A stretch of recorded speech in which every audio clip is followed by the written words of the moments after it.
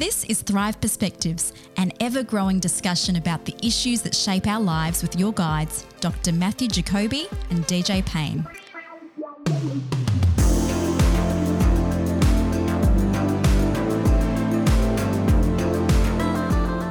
Welcome to Thrive Perspectives. Matthew and DJ here. And Matt,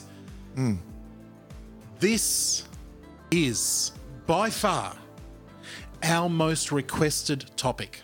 When I've gone out there with Thrive Perspectives and I've said to multiple different groups of people, different ages, different backgrounds, and said, what do you want? Here's the the boundaries of Thrive Perspectives. This is the goal. What do you want us to talk about? Yeah. The number one. There's three topics that come up around this: sex, gender, and sexuality. Okay. Yeah. All right.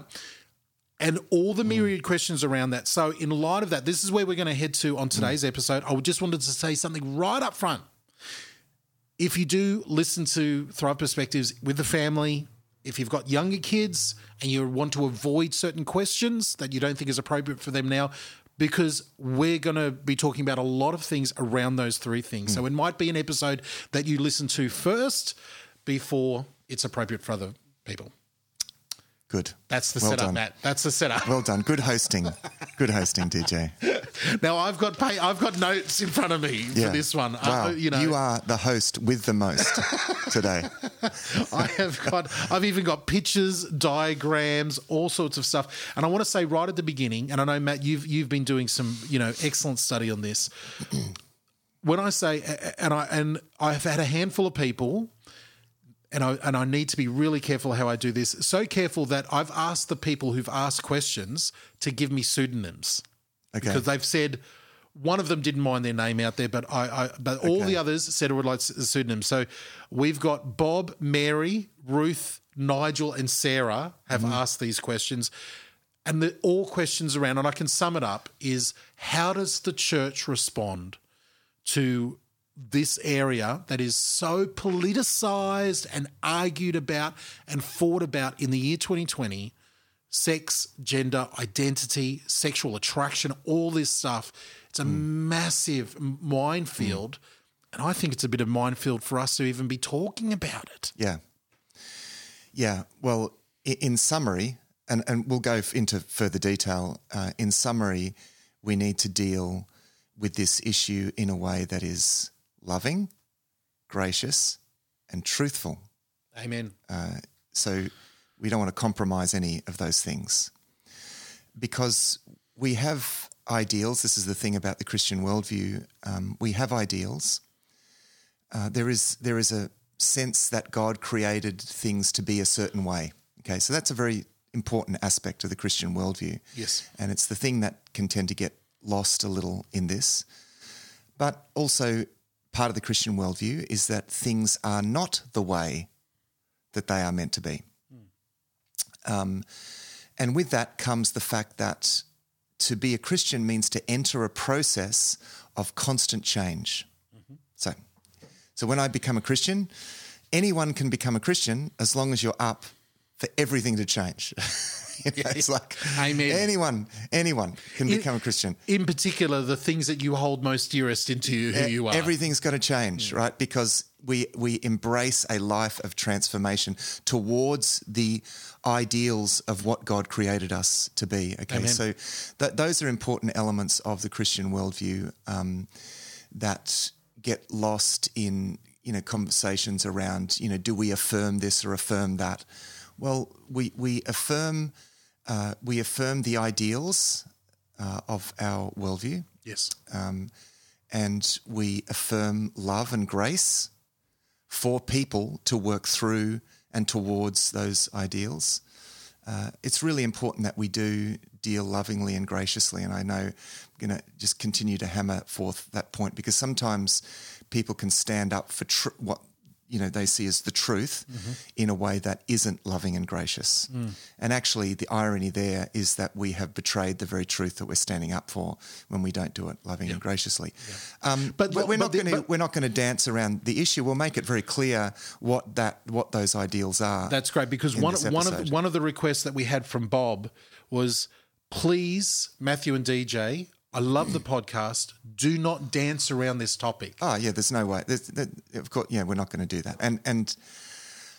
So I guess the place that I want to start, though, is to address the issue of even talking about these things in our society today. This is problematic because there is an approach to this issue, and this is and right up the front, I'm going to recommend a book that deals with the complexity of dialogue around this issue within our society. Okay. And it's a book called The Madness of Crowds by Douglas Murray. Okay.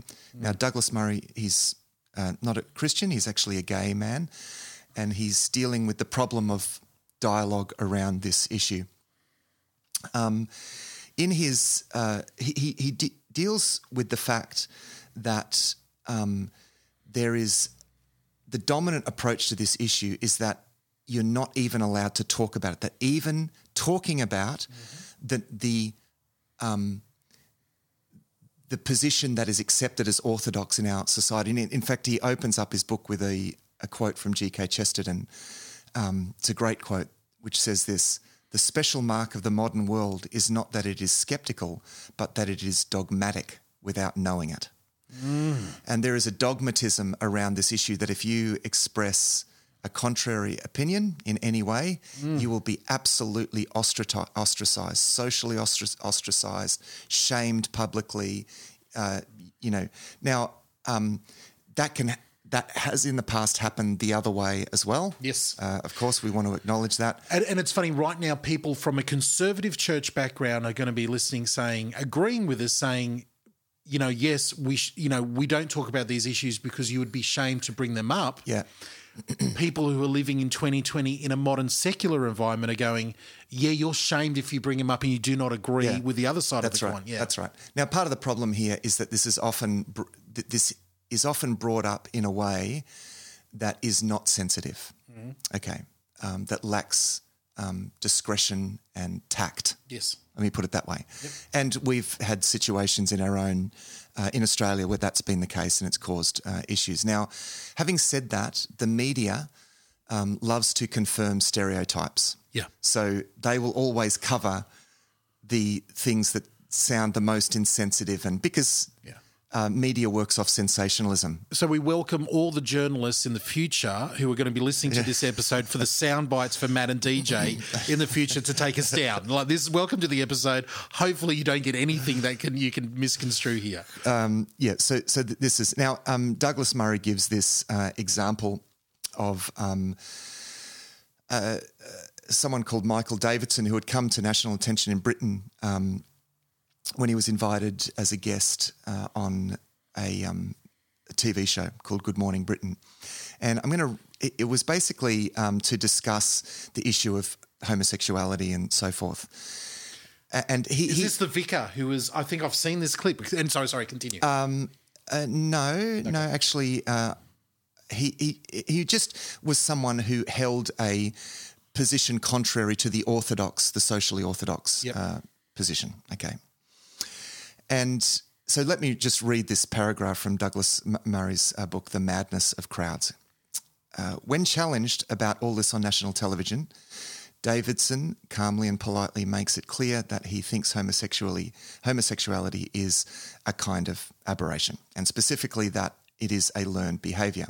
Now, again, whether it's a learned behaviour, I'm even there, that's a controversial issue, I think, even amongst Christians and so forth.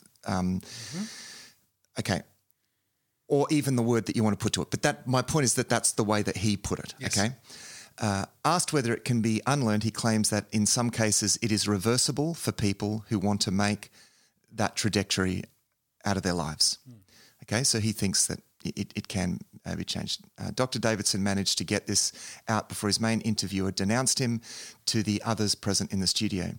"Do you know what we call these people, Dr. Michael?" Piers Morgan asked. "We call them horrible little bigots in the modern world, just bigoted people who actually talk complete claptrap and are, in my view, a malevolent and dangerous part of our society." Now, remember, he hasn't even said much at this stage. What's the matter with you? How can you think that nobody's born gay and that they all get... Now, there's also no evidence for that, but, That is the socially orthodox position, even though there's no evidence for that. And they all get corrupted and they all be cured. Who are you to say such garbage? Okay, a relatively unflustered Davidson asked Morgan for evidence that people are born gay, pointing out that neither the American Psychological Association nor the Royal College of Psychiatrists believe that homosexuality is innate and unchangeable, at which point his interviewer ordered him to stop talking for a moment and stop banging on about wacky-backy scientists in America. Morgan then continued to shout at his guest, "Shut up, you bigot," before he brought the whole interview to a close with the words, "I've had enough of him." And finally said, "Dr. Michael, shut up." Now, and just for those who are interested, I know that YouTube clip. I've watched it. Okay. I'll find it and put it in the show notes. You can watch it for yourself. Douglas Murray's point. Now, he isn't just drawing. I mean, he's basically using that example to highlight how dialogue around this issue gets shut down. Now, I really want to emphasise here, it's important that we are sensitive in the way that we approach this issue. Amen. And so let's take that as a given, okay? Mm-hmm. But we still need to actually be able to talk about this. Yes. Okay. Whether or not we share this, Davidson's perspective, and again, we'll talk about our perspective, what I believe is a biblical perspective in a moment. But we've got to be able to have the dialogue. Now, one of the things that happens when people express a contrary position is what Douglas Murray refers to as catastrophizing. Mm-hmm. This is when people say your opinion is causing people to commit suicide. Yeah. So even just thinking the contents of your mind and even just saying, "Oh, look, I don't actually agree. I think that this is whatever," is seen to be causing people to commit suicide. That is, Douglas Murray goes into that, says absolutely no evidence for that. It is a classic case of catastrophizing. Yes. Okay. And justifying a complete shutdown of the whole conversation. Especially around these topics of sexuality, because there is a higher, statistically, rate of self-harm, suicide, abuse in amongst that's right. Yeah. This that's area. Right. There's no doubt about that. That's right. As soon as you start bringing it up, you are the reason why it happens, are the reason because you want to talk about it. Yeah. Well, and the link has been unproven. It's not only unproven, it's totally not. Yeah. Not I there. mean, it is true that there are those higher rates, and I think we need to approach that with a sense of real compassion. Yes. This is why we need to be gracious, compassionate, and loving when we approach. All the more reason why. But the latest studies, and again, we're just going down a little side tangent here. The latest studies, which surprised everybody, are those people who would claim any sexuality out of the normal straight sexuality, whether that's trans, homosexual, lesbian, anything like that. The people who had the most accepting communities around them. Yeah. With those in a Christian home. That's the latest studies. They were 40% higher in their happiness scale than those who were, I know. So self-harm and stuff like that was least in the Christian community. Well, and of course the stereotype, the media, exactly. The media promulgated stereotype is that of, correction camps, and you go to these and you get sort of whipped into I've never even, I didn't even. I've been in the Christian church. I've been to thousands of Christian churches around, and I've never encountered anything like that. So, I'm sure it does happen, and it has happened in the past, but not in any of the mainstream evangelical churches that I've ever visited. Okay. Now, the other thing that I want to talk about is the connection between ethics and politics, because this issue is enormously politicized.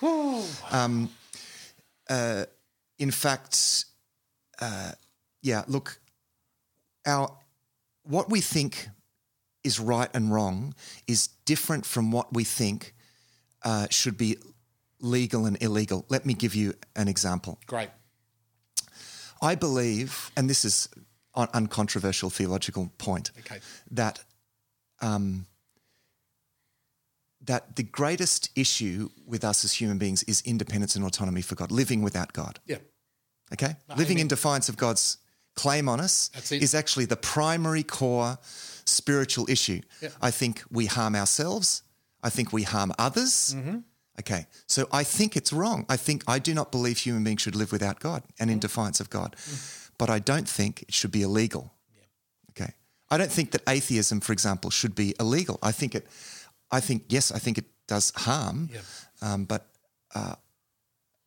So that's an example of where something that I believe, in fact, is the biggest problem of all, should not necessarily then be illegal. Yeah, the core of your spiritual worldview is, man's wrong relationship to God. Yeah. That's how you see good and bad, evil, the world, everything like that.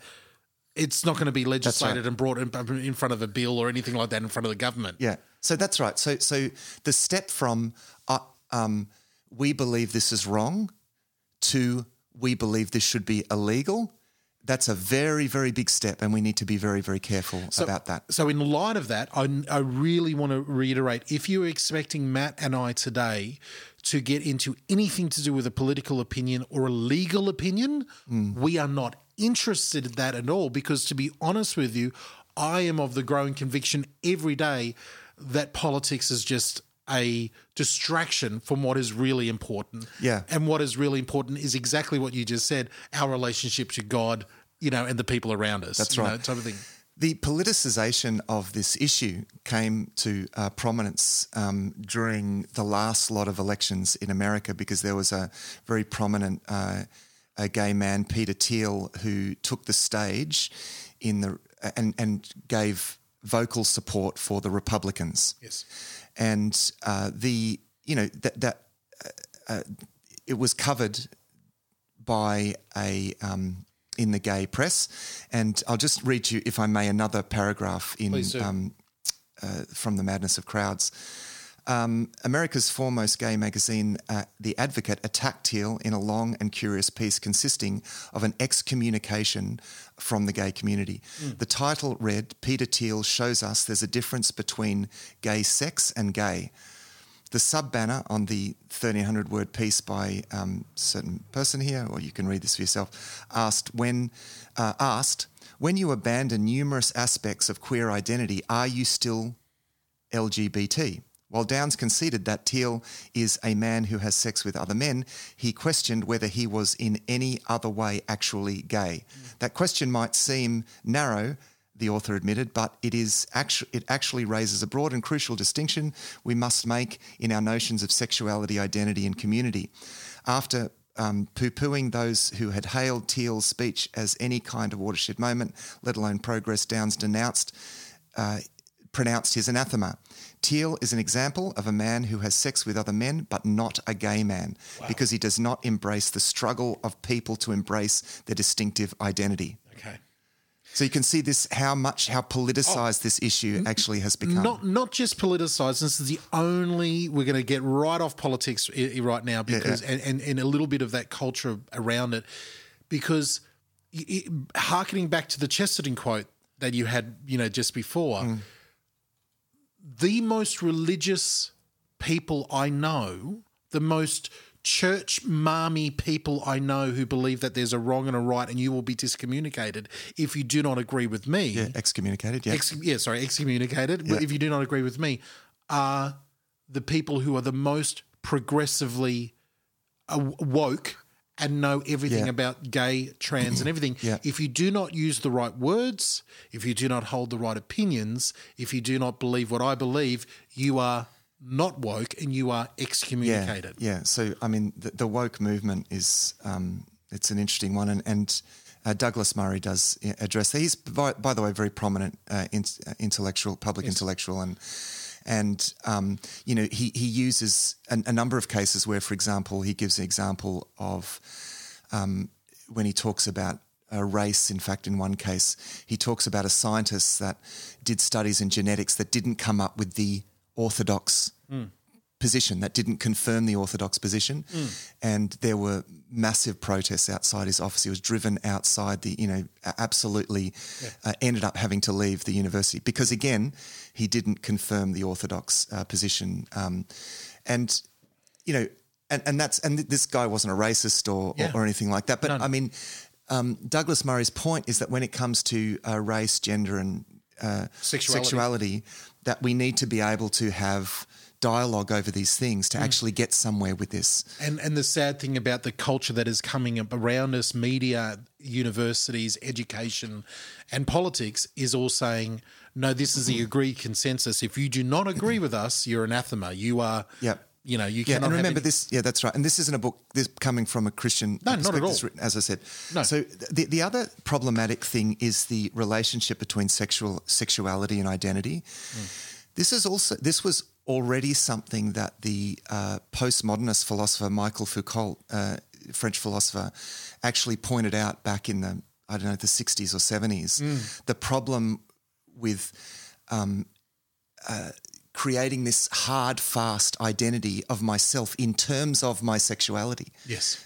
He recognised that was a completely artificial thing and that we should not, that basing our identity on desires which themselves are very fluid is very problematic. Exactly. And I think this is an important thing, that our identity is much deeper than our sexuality, and yet one of the problems in our society today is that we're all sex mad.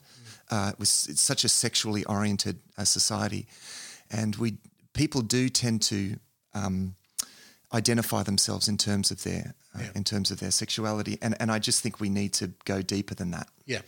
Well, I want to, before we go to a break, I want to lay out some ground rules, because I know we've got a lot of different people listening from different generations, different backgrounds, younger, older, all that type of stuff. So I want to sort of give, and this was an experience that I had, about 5-6 years ago. I was doing a podcast, and I've done lots of different podcasts, and I had a wonderful podcast, that I did with a dear friend of mine, who's still a dear friend of mine.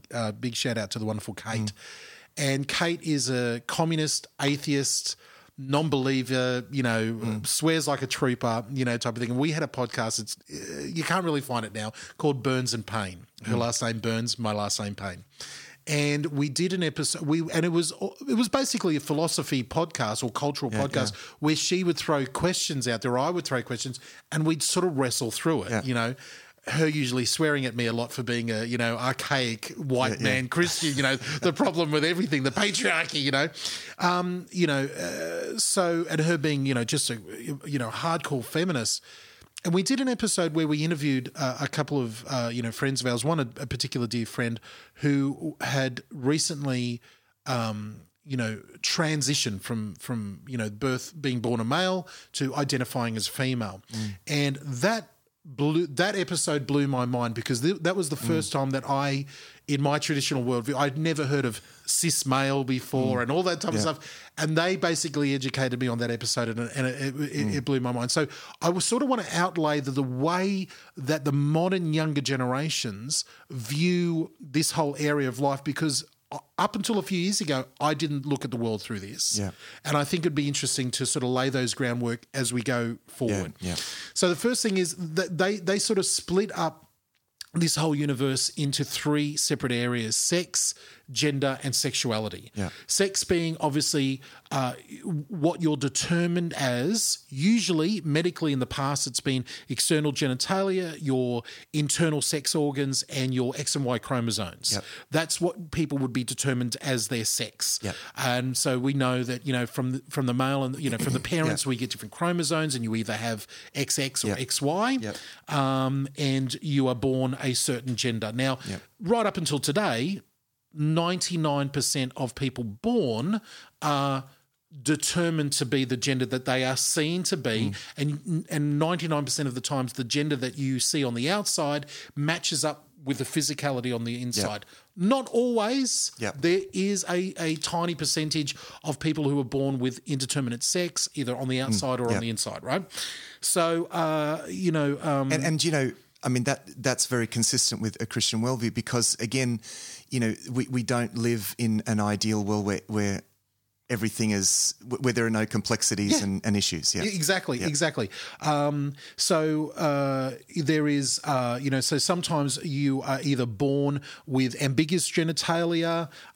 You could be born with the correct external genitalia, but internally there is a mismatch and all this different stuff. There is different conditions where people present or are born in a, physically in a way, and you can have different chromosomes. So there's a complexity here where you could have that's the sex that you are. So, and then there's also a term called intersex, with individuals who either have a combination of the genitalia, a combination of internal anatomy, the chromosomes don't completely fit into the complete boxes. Okay, so that's the I in LGBTQI. Yes, intersex. Now, the problem with now again, I need to say right at the beginning, everything that I'm about to say is a minefield, because it might be acceptable today for me to use any of these terms. Tomorrow, it could be totally parochial and hate speech tomorrow, according to the consensus. So I go into that minefield going, okay, this is this. And again, all this information that I'm getting from is from the Stanford University, from the top, Eric Strong, Clinical Associate Professor of Medicine. This is from the National LGBT Health Education Center. This is from the, United Nations Gender, all this information I've got from them. Right. So this is not stuff that I've made up. Okay. So there we have, number one is sex, what sex physically you are. Right. Next is gender. Now, traditionally, you would go, oh, gender, well, you were born, that's it. But no, not anymore. Gender identity is a person's inherent sense of being. This could be completely different to how you present sexually as the physical being.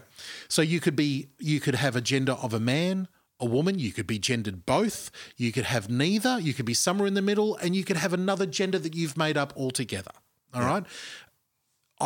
The Stanford position of this, literally, and I'll put the video where you can get a lot of this information. At the end, the top health professional says there is as many genders and sexual orientations as there are living human beings in the world. Right. There is you cannot define them. Wow. Okay. And I'm like, okay, all right, there we go. So gender, so this phrase that you would hear of cisgender, that's what modern professionals use as a person's gender identity, what you identify as being the same thing as the sex you are assigned at birth. Okay? Yeah. So transgender is different from that. Transgender is a person's gender identity is different to the person that different to the sex you've been assigned at birth. You might be non-binary. Now, you might also be genderqueer, meaning that the gender identity that you have does not conform to a traditional binary, thing. It can change and it can swim. Gender fluid is the other area that you talk about this. It's not fixed. It can varies with time or the situation. So gender. So this is what the professionals believe. It is gender, not sex, not the sex that you were born in, that usually determines what pronouns and how you want to identify in the world. Okay. So you've heard a lot about pronouns, and that's getting into a political type of discussion that we don't want to go down there. Gender expression is a part of this. The gender. Now, this is again, I know I've lost some people already, and forgive me. No, that's okay. That's good. Yeah. Gender expression is a subclause under this that says that the gender that you as an individual want to present to the world might be different to the gender that you identify internally and also to the sex that you were born in. Yeah, okay. So we're now getting into granular things. Lastly, sexual orientation. So we've had sex, the physicality. Yep. We've had gender, what you identify as, and now we get into sexual orientation. Sexual orientation traditionally has been, heterosexual, but people don't even want to use those terms anymore. You've either got what is colloquially, the common man says, you're either straight, what some people would call normal, mathematically 97 to 98% of the world, straight. You are born a male, you gender identify as a male, and you're attracted to the opposite sex, and the same, reverse there. Or you could be gay or lesbian. You identify in what you are, the sex you were born in, you identify as that, but you are attracted to the same sex. Yeah. That's gay or lesbian. You could be bisexual. You're attracted to both. You could be pansexual, attracted to everything, and any presenting. Yeah. Or you could be what is a growing movement amongst young people. This is all too hard. I am asexual. I do not identify as anything. I'm not as sexually attracted to anything. Type of thing. Sexual orientation is what we're talking about now. A person's gender is separate from their sexual orientation, and one cannot be inferred from the other. Yeah. Sexual behavior is different again to sexual orientation. So saying that actually is an important distinction. I think as we think through the ethics, that we do make a distinction between the behavior and the orientation. Exactly. Sexual behavior refers to how modern professionals in the world thinks of the people with whom an individual has sexual relationships with. Sexual attraction and sexual behavior are usually the same, but they don't need to be. Okay. So again, we're breaking it down even further. Your sexual identity is how you view your own sexual orientation. So if we go down the pathway, you might be born as one thing. You might identify as something completely different. You might then be sexually attracted to one particular presentation over here, but you might decide to have sex with something completely different. So it breaks down, and then we also get... This is good because it's making sense of a lot of... the questions. In order to enter the dialogue, it's important to understand that because there has been so much talk about this kind of thing, it helps us to understand these terms and understand what's being said. I think so. Look, it's a 12-minute video that Stanford and this doctor has put out. I have to say that the first 3 minutes of it is him qualifying and trigger warning everybody for about 3 minutes, and then it actually gets into about a good 8 minutes of all of this information. And then there's a sub-thing under sexuality about romance. You might romantically identify as this. Okay, and again, it gets, my point with this is it gets fractured and fractured and fractured and fractured.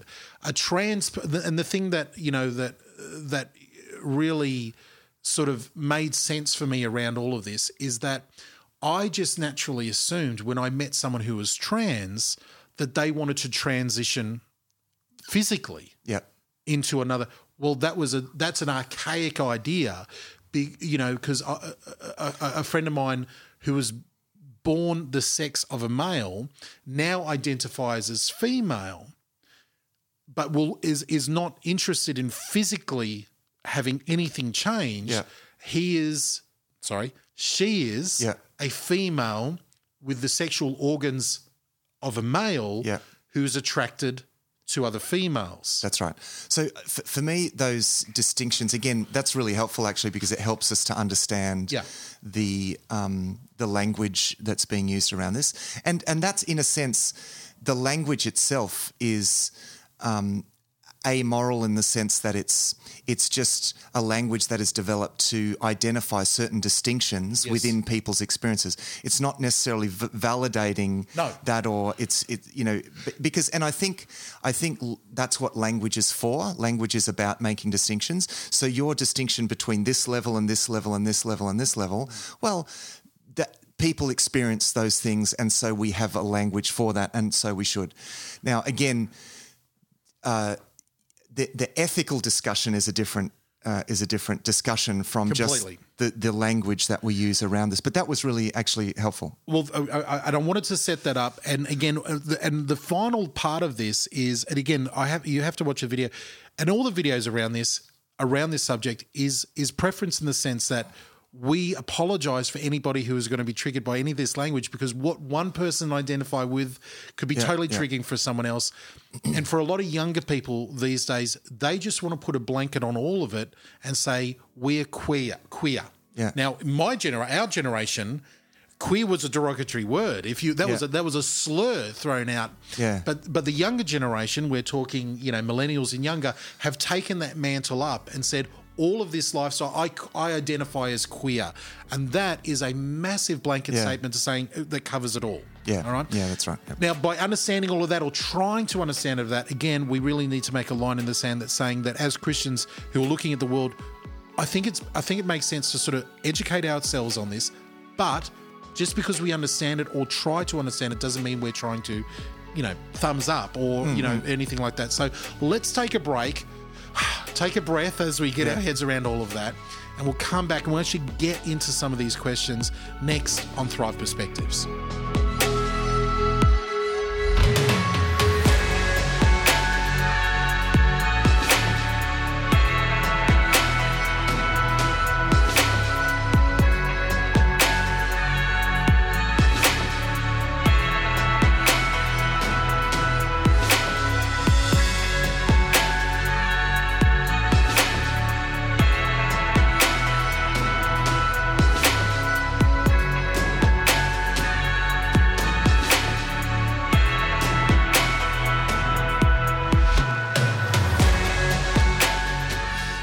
G'day family, it's DJ here, and I hate to interrupt this discussion about sex, gender and sexuality, but I need to jump in here and say thank you to all the new subscribers to Thrive Perspectives. Thank you so much for tuning in, and maybe this is the first time you're listening. Trust us, we don't usually touch such hot button topics, but we want to hear from you and get your opinion on the show. So please head over to thrivetoday.tv, thrivetoday.tv. You can give us feedback, you can ask us questions, you can suggest topics for us in the future. One thing I wanted to let you know that in just a short while, around the 10th or the 11th of July, we're just putting our finishing touches on it now. The 10th and 11th of July, that's either a Friday or a Saturday. You might be able to let us know which day suits you better. It might be an evening, it might be around the afternoon. We're working on the details now. Matthew and myself are going to do a live episode of not only Thrive Perspectives, but a live 100th episode of Thrive Deeper. That's right. We're going to be doing it live online, streaming online during this whole COVID pandemic stay-at-home time. We've all gotten pretty used to having discussions online and using Zoom. So why don't we use that and do our 100th episode of Thrive Deeper and another episode of Thrive Perspectives live with you online. You can give us feedback, ask questions, jump in there and let us know what you think live as you're listening. This is going to be a fun experience. So stay tuned. We'll let you know over on the Facebook page and on thrivetoday.tv. Stay tuned to us on social media and we'll let you in to the 100th episode of Thrive Deeper and a live recording of Thrive Perspectives. It's so exciting. We thank you so much for your support, your encouragement, and all of your wonderful questions that make these shows possible. Well, let's get back into this discussion of sex, sexuality, and gender on this episode of Thrive Perspectives.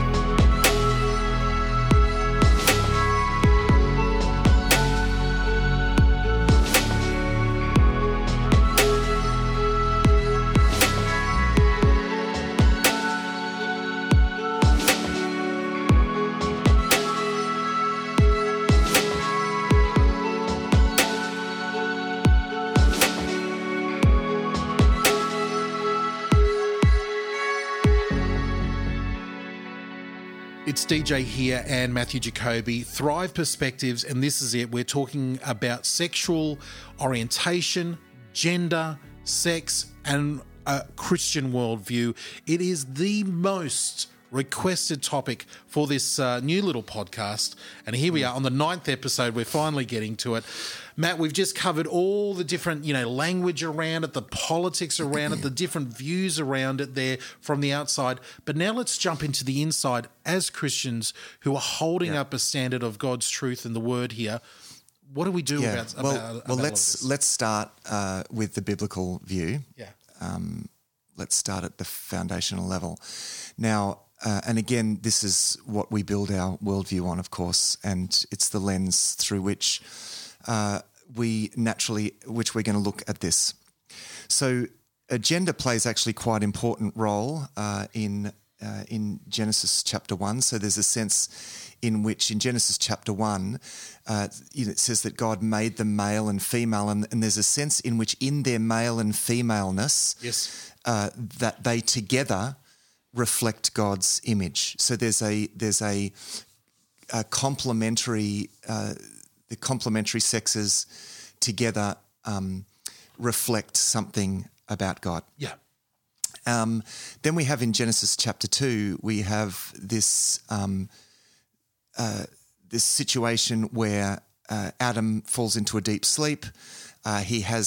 God takes part of his side. The word rib it's probably more the word side that's used there, and creates the woman. And then it's said, and the two shall become one flesh. Okay, That's actually a really beautiful picture that's created there. And John Walton actually interprets that. One prominent commentator on Genesis interprets that as a vision that Adam has, because it's used the word that's used there is side, and it's like one side. It's one half of a thing. That's the word is often used like that. So, and also when we have someone in the Bible falling into a deep sleep, it's like Abraham in Genesis 15. It generally precedes a vision. So he interprets Adam as having a vision in which he literally is cut down the middle, and from the half is created so that there's the woman. So there's a sense that man and woman are two halves of one whole. Beautiful. It's a beautiful poetic, biblical picture, artistic, just gorgeous, spiritually enriching. All of that stuff. That's right. So good. So there's a sense in the biblical worldview that man is that woman is the completion of man, and man is the completion of woman, I think there's a real beauty to that. So that's the biblical view of that. And so in the biblical terminology, the marriage of the man and the woman is termed in terms of the two becoming the one flesh, and that refers back to that situation in Genesis chapter 2 where you've got the joining together of two halves. So man and woman are two halves of a whole. And so that is when a man and a woman come together in the marriage relationship, it is the two becoming one. Amen. So that's the picture that is created there. So that is and also there's a sense within that in which the one was made for the other and the other was made for the one. Yes. So there's a very rich sense of that we read through it, and there's some cultural baggage on here that people will bristle to both sides, but in that beautiful picture of Eden, there's not one half is better than the other half. Oh, it's absolute equality. Yeah, that's right. Yeah, exactly. Yeah, the absolute equality, and that's the two halves of the whole are really expressing that, and that gets confirmed in the New Testament. So what that means is that in terms of the, sexual desire, that sexual desire was made to be the thing that orients the two halves together for that, and so there's a sense in which, and even biologically, we see that there is, there's a complementary factor there, and even the fact that the two becoming one in the sexual union actually is the thing through which new life is created. Beautiful. It's a beautiful, again, a beautiful theological picture there. And a new, think about this, a new being is created.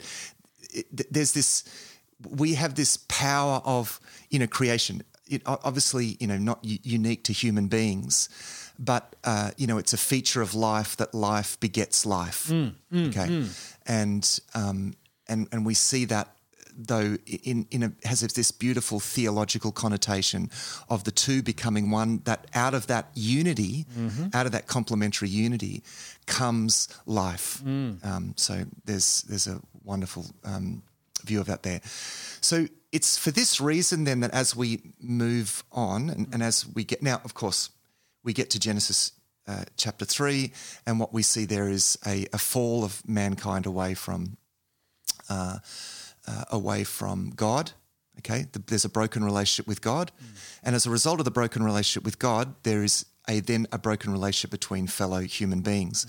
And at the end of Genesis, that is also expressed in terms of there's going to be conflict between the man and the woman. He's going to want to rule over her and so forth, and this is where you get gender inequality, which is far from being endorsed by Scripture, is actually recognised as being a consequence of the fall. Okay, because that's often misunderstood as though it's being endorsed, but no, it's actually now because you have done this, the man is going to rule over the and that's not a good thing, so you get this fall away from that. So this then once we get to the biblical law. And we did a program on the biblical law in the Thrives Deeper. In the Thrive Deeper episodes. Sometimes I keep forgetting which podcast we're doing. Exactly. We covered the nature of biblical law, and we also, we covered the fact that there's the moral law, and then there's applications of that in different situations. So, and in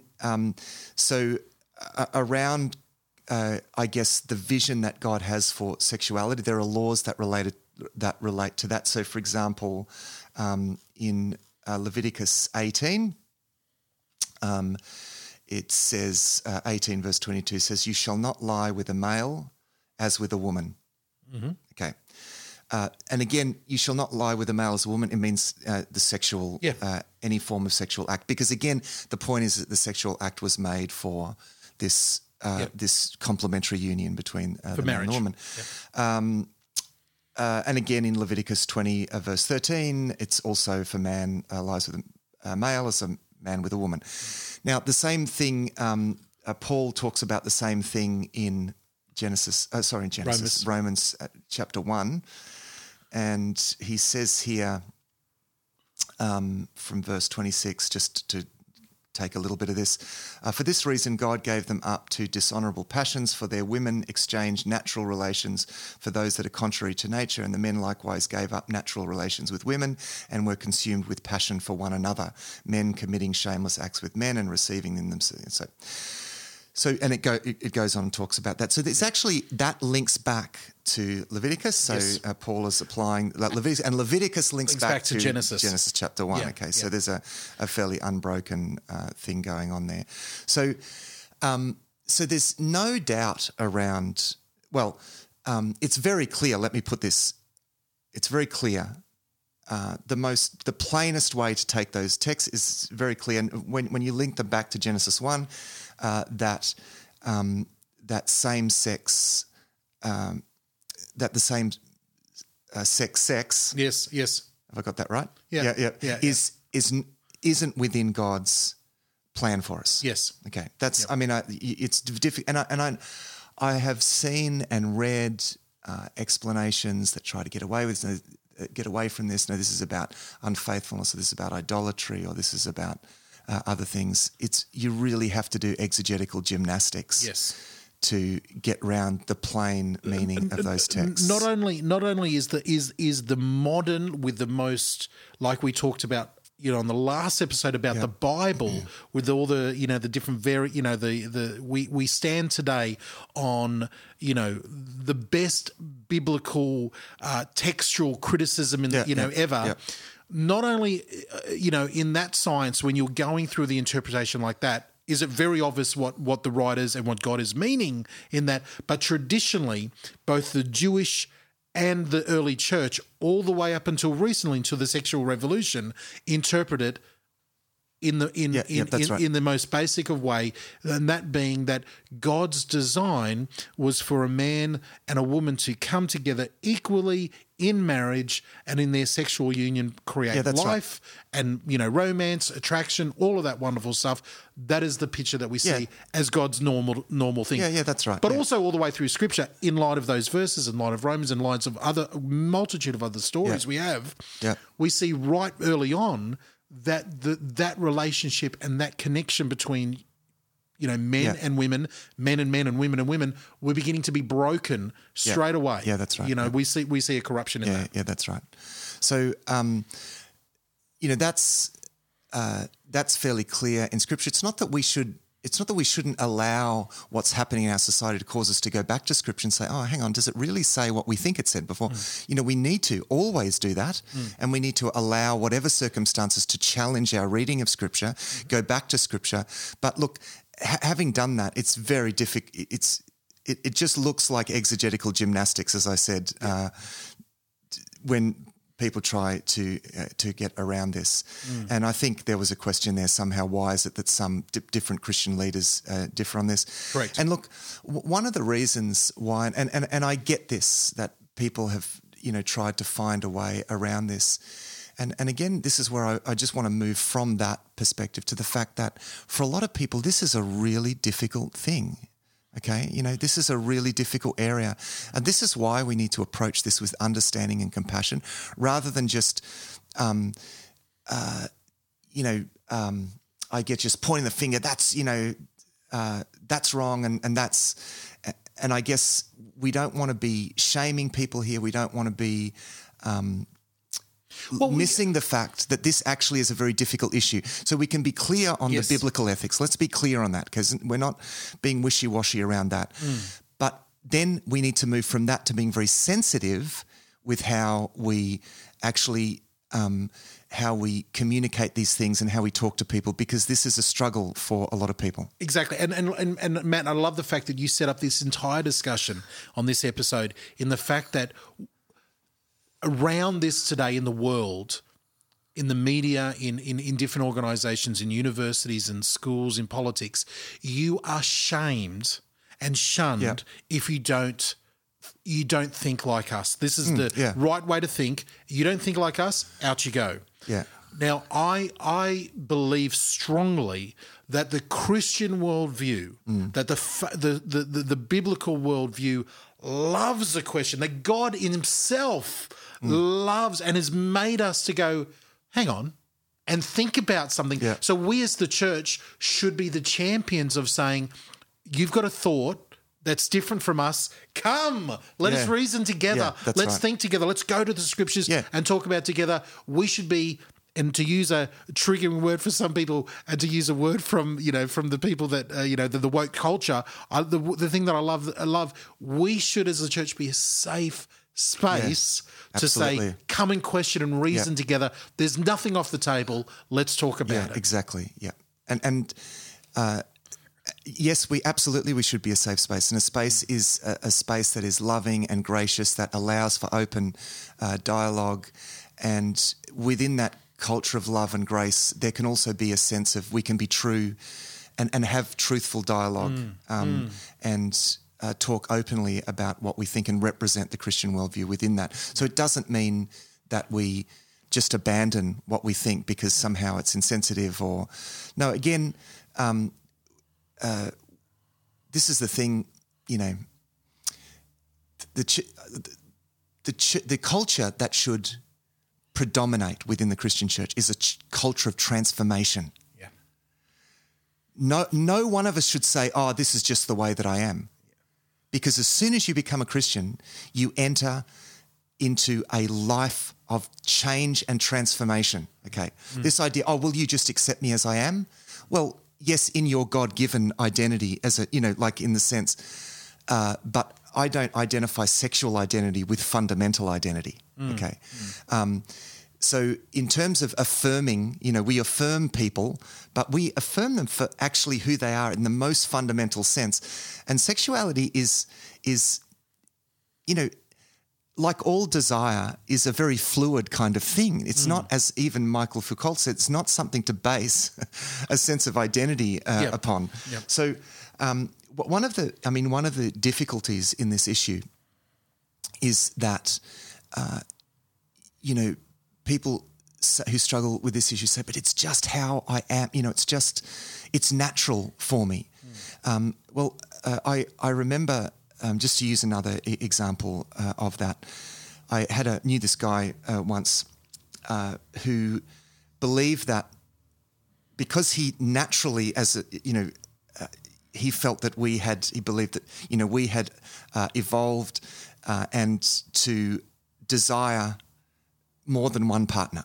Okay, so he didn't believe that he would get married because he said it's unnatural. Okay, for a man to be with one woman. I've heard that many times. That's right. So because he felt, I feel that it's natural for me to want to sleep continuously with as many women as I possibly can. Okay, so he said, look, and as long as that doesn't hurt anyone, then how could that be wrong? That's the religious cry of the world. As long as it doesn't hurt anyone, if you're not hurting anybody. Yeah, that's right. So so the argument there is, if it's natural, if it doesn't hurt anyone, then it must be right. Now, I've had discussions around pornography with guys who say, look, it's just natural, and what I do in the confines of my own space, if it doesn't hurt anyone, then how could it be? Because it's natural, Now, just because it's natural doesn't mean that there's not something wrong with it.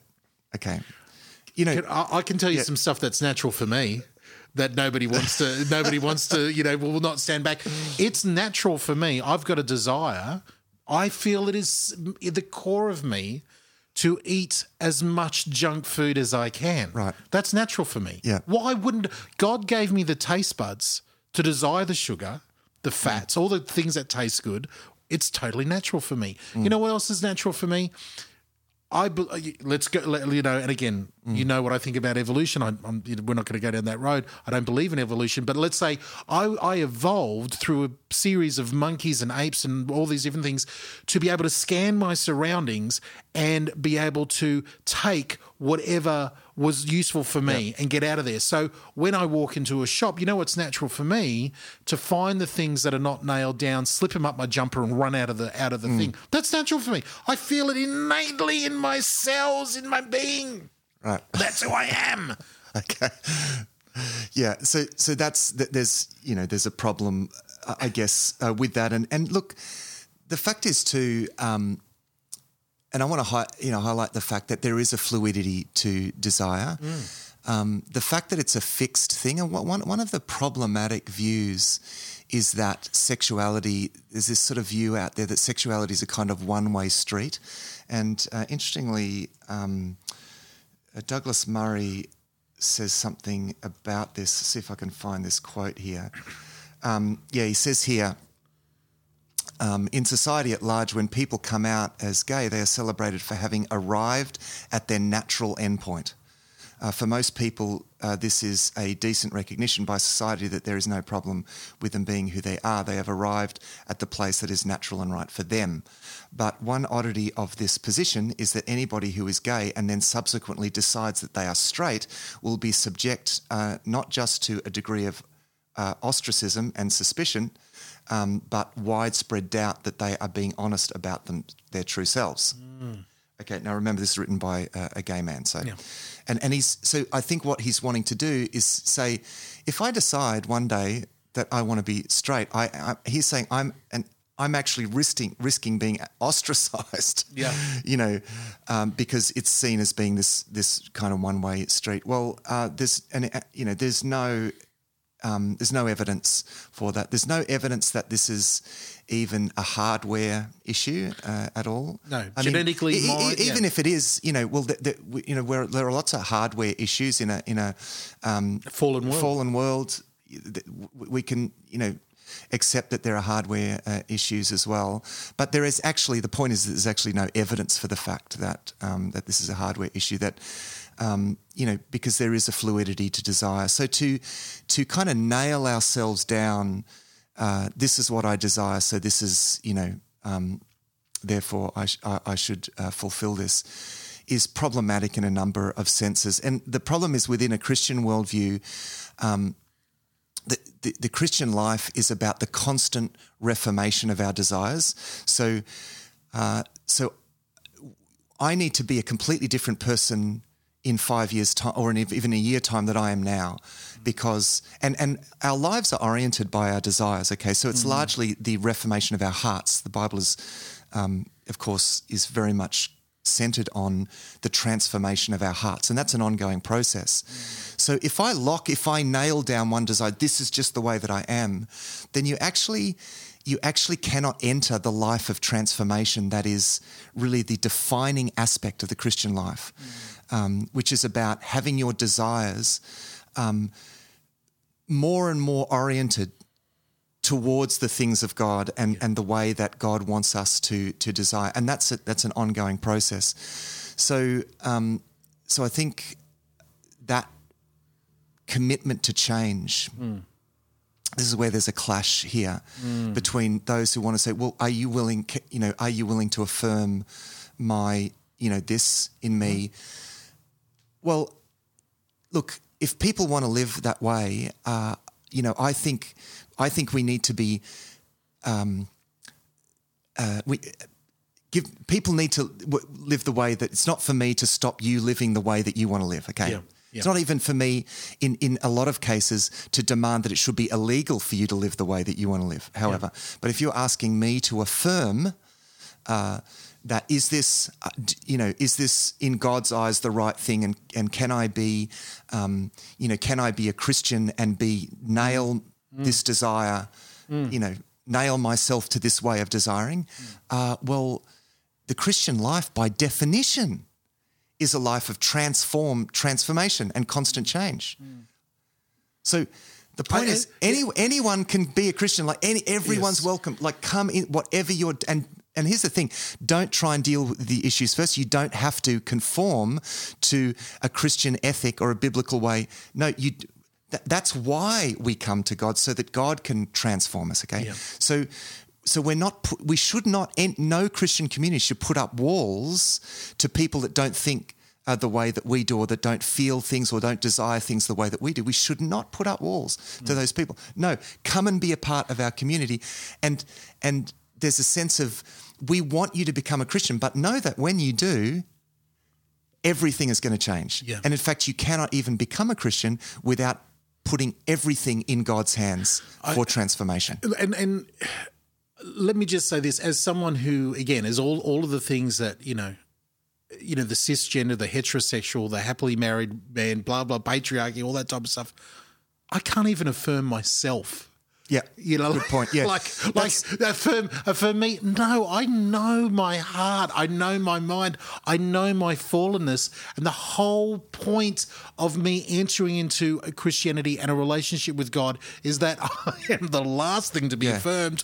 I need to be changed thoroughly. Yeah. Not only do I be changed, as long as I live, as much as I change, my entire hope is pinned on nothing to do with me. Yeah. It's all on Jesus. That's right. See, and that brings us to a very important point, that all sexuality is fundamentally broken. It's very important in the way that we talk about this issue that it doesn't even begin to sound like you have problems and I don't. Yeah. Because another very important part of the Christian worldview is that all sexuality is broken. And there are many different forms of that brokenness, and that includes me and you, and we are in a process of restoration. And that is part of the bigger picture, that all sexuality is broken because all of our desires are messed up. That's right, yeah. All of our desires are messed up. And in light of that, sexuality being one of our desires is messed up like everything else, including for the heterosexual, the homosexual, the lesbian, all of it. It is all messed up because all of our desires are messed up. That's exactly now, right. I think you've really done that point, really, really well. So the next question that I think that we could maybe answer a bit better is, you and I both have friends, and we've had a lot of questions coming in by people that we know and people who are listening saying, listen, for whatever reason, and we're not going to say a particular reason or try to paint a stereotype, I am same-sex attracted. I have always been same-sex attracted. since I can remember, I'm just naturally attracted to the same sex. I'm a female. I'm attracted to female. I'm a male. I'm attracted to male. I've also been brought up in the church, or I've recently gotten saved, and I'm bringing it all before God. But this is an area that I still struggle with because I'm hearing voices around different things. I'm struggling with my own desires. I feel like it's innately just part of who I like. Yeah. What do we do, or what do we say to those listeners right now who are walking down that journey, and they're getting on one voice? They're saying they're getting affirmed and saying you can be that in the church, you can be that and celibate, or you have to change, or you have to. There's so many myriad voices around that for the same-sex attracted SSA Christian. There's so many different voices out there. For them. Yeah, there are. Well, the first thing I guess goes back to what we were saying before. Just because we have a desire doesn't mean that it's going to lead us in the right direction. And fulfilling that desire, being in a same-sex relationship is, according to Scripture, not God's plan for us. I think you would be in conflict with God's plan for you in that. I've said why I think that's quite clear in Scripture. So the way forward is to put that in God's hands. I honestly, life is a conversation with God.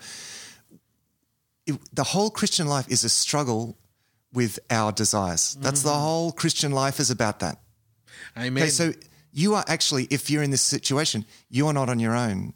Now, there are things that are uniquely difficult about that situation. Believe me, I've travelled with people, in this, and it is uniquely difficult. Okay. But I think the Christian church needs to provide a context that provides a real sense of family and, acceptance for those who do have these struggles, and who are willing to struggle like we all do, because we're all struggling with ourselves, and we're taking hold of God and allowing God to lead us through and transform us bit by bit by bit. Okay, but whatever you do, don't be a stick in the mud and say, this is just the way that I am. No, if you're going to live the Christian life, you have to put everything up for grabs. Yep. Okay, so just put yourself in God's hands. In terms of what are the steps, and what how can it's not going to be. It's not going to be solved overnight. For a lot of people, it's not even solved. I mean, I think there are certain inclinations and desires we have, even as heterosexuals, right through our lives, that we just need to curb and bring under control and have boundaries around and so forth. It's just an element of life. Okay, so I know that for a lot of people that might sound, that's not very compassionate. We should allow people to fulfill their desires, but we've already talked about why that is a really problematic point of view, because if we apply that in every space, it leads to real problems. Yeah. So I say, put this in God's hands, journey with God, and just see what God does. Yeah. Yeah. I've got one last question that I think that we need to really be clear as we wrap up this conversation on this episode. And I think this is mostly for people who aren't walking down same-sex attractedness or and I hate to use this word, I don't mean it in a derogatory way, but a confusion around, gender and sexuality and fluidity around that. Usually people who are, very settled in their sexuality or their gender and everything like that, they are yelling at you and they're yelling at me right now saying, okay, I hear what you're saying and I understand this, but I want you to come to my daughters or my sons and, bless their wedding. They're getting, their gay marriage, lesbian, whatever it is, in transgender, poly, amorous, whatever it is, right? I want you to be a part of that. You need to be, and you need to speak into that. So it's a sense of, and I want you to be really clear here, Matt, affirmation. We've mentioned that word. It's affirmation and approval of particular types of lifestyles. And we've already said we're not trying to legalize anything. We're not trying to stop anybody legally from doing anything. This is our moral framework, our biblical outlook of the world. We have a certain conviction. What happens when the two come in conflict? Yeah. So look, in general, always tend to lean towards letting people do the wrong thing. Because I think, like, I want to focus on the gospel, and the gospel is best in a society where it just all Christian ethics aren't just enforced by law, because it just creates resentment. Yes. Okay? Now, look, people might disagree with that, and there are so many qualifications I'd want to bring to that that's probably another topic. And in fact, we're planning to do an episode on Christianity and politics and how those two do or don't the law, intersect. all of that, yeah, all of that. So we'll do that.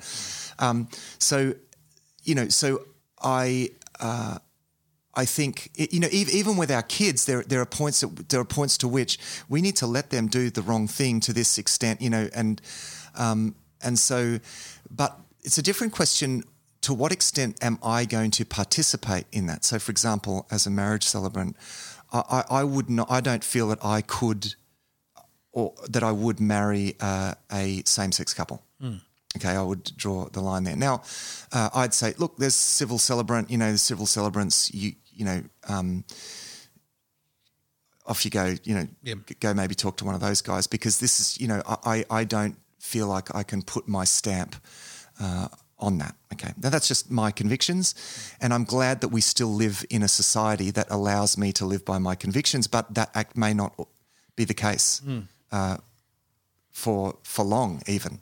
Okay, it would be a real pity if we live in a society where I was made to do something that was against your own personal convictions. My own personal convictions. Unfortunately, with the dogmatism of our society, we may be pushed into a place where that's not the case. But now the question, would I go to, and these hypothetical questions are very difficult here. Do I go to this? I've been invited to this same-sex wedding. Do I go to that? I don't think that's a simple, clear-cut issue. I'd be interested to see what you think about this, but in many ways I would lean towards not choosing my battles. I'm a big one for choosing my battles, okay? So I would want to lean over that line to show that I'm not against someone as much as possible, even to the point of risking being misunderstood, being in favour of their behaviour, because, I guess I'm really not a fan of moralising at people. Non-Christians, I don't believe, if they don't share our worldview, they cannot understand our moral dialogue. Yep. They cannot understand our moral dialogue if they don't share our worldview. We only change our worldview when our hearts have been changed by the Holy Spirit. That's how a change of worldview comes about. Okay? Yes. So I can't expect this person to understand what I think ethically if they don't share my worldview. Okay, so what people need in order to have a transformation of worldview is actually the power of the gospel in their world. So I will do almost anything to preserve a relationship so that I can continue to share the gospel, so that people can experience the wonderful transformation that I am now experiencing. Yeah. Okay. Yeah. And that's your conviction. And this is where I think we're getting into. Now, I haven't answered that question out straight, by the way. Yeah. I would look at each situation on its merits, but that's my general guiding principle in making that decision. And I know in my experience, I was a wedding photographer for 23 years, and I've done photographs for every different type of relationship and couple you can think of. Yeah. Professionally, servicing the community in that way is one thing. Then, emotionally investing and affirming or approving something is totally different. There's, am I being a hypocrite if I say yes to this couple over here where I know the guy, is a bit of a cad, and I photograph that wedding, but I say no to this, homosexual couple over here. Like, there's a lot of different ramifications there. And you could say, for example, you could go to that wedding because you want to say, I affirm you and I affirm your right to do what you are choosing to do. Okay. Yeah. And in a sense, I do affirm that person. I do affirm their right, even to make what I might believe is the wrong decision. Yeah. But in general, I would, I would lean towards preserving the relationship to create a context in which, and I think that's your I can share the wonderful thing that I have, and that's your pastoral heart and your heart for the gospel. I've met other very committed evangelical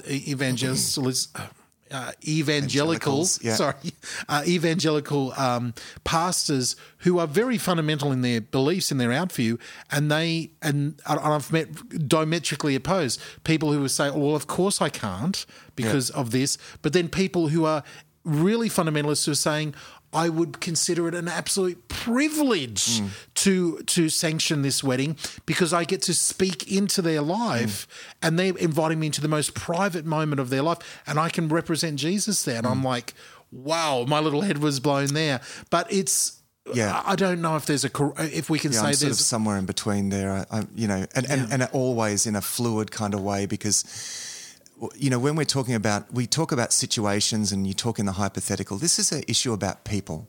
And I think it's probably a good place to finish.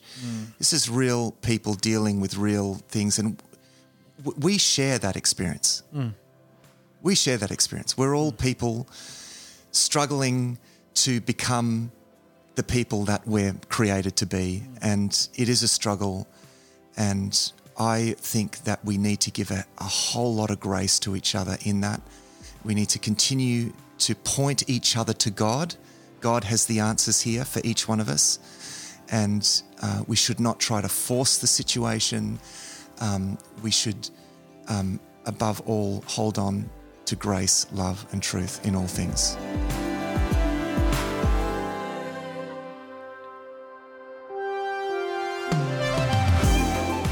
Thanks for listening to Thrive Perspectives. We want to hear from you, so send us your big questions and ideas. Our home on the internet is thrivetoday.tv.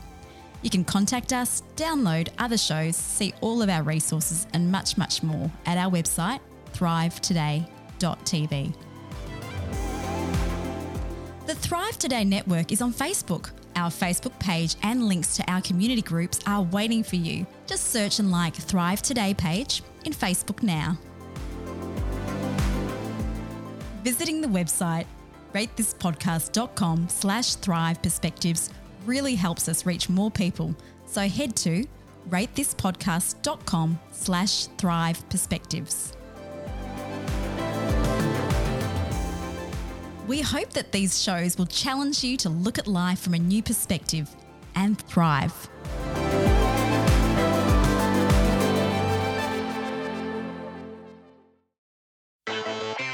This was another DJP.FM production.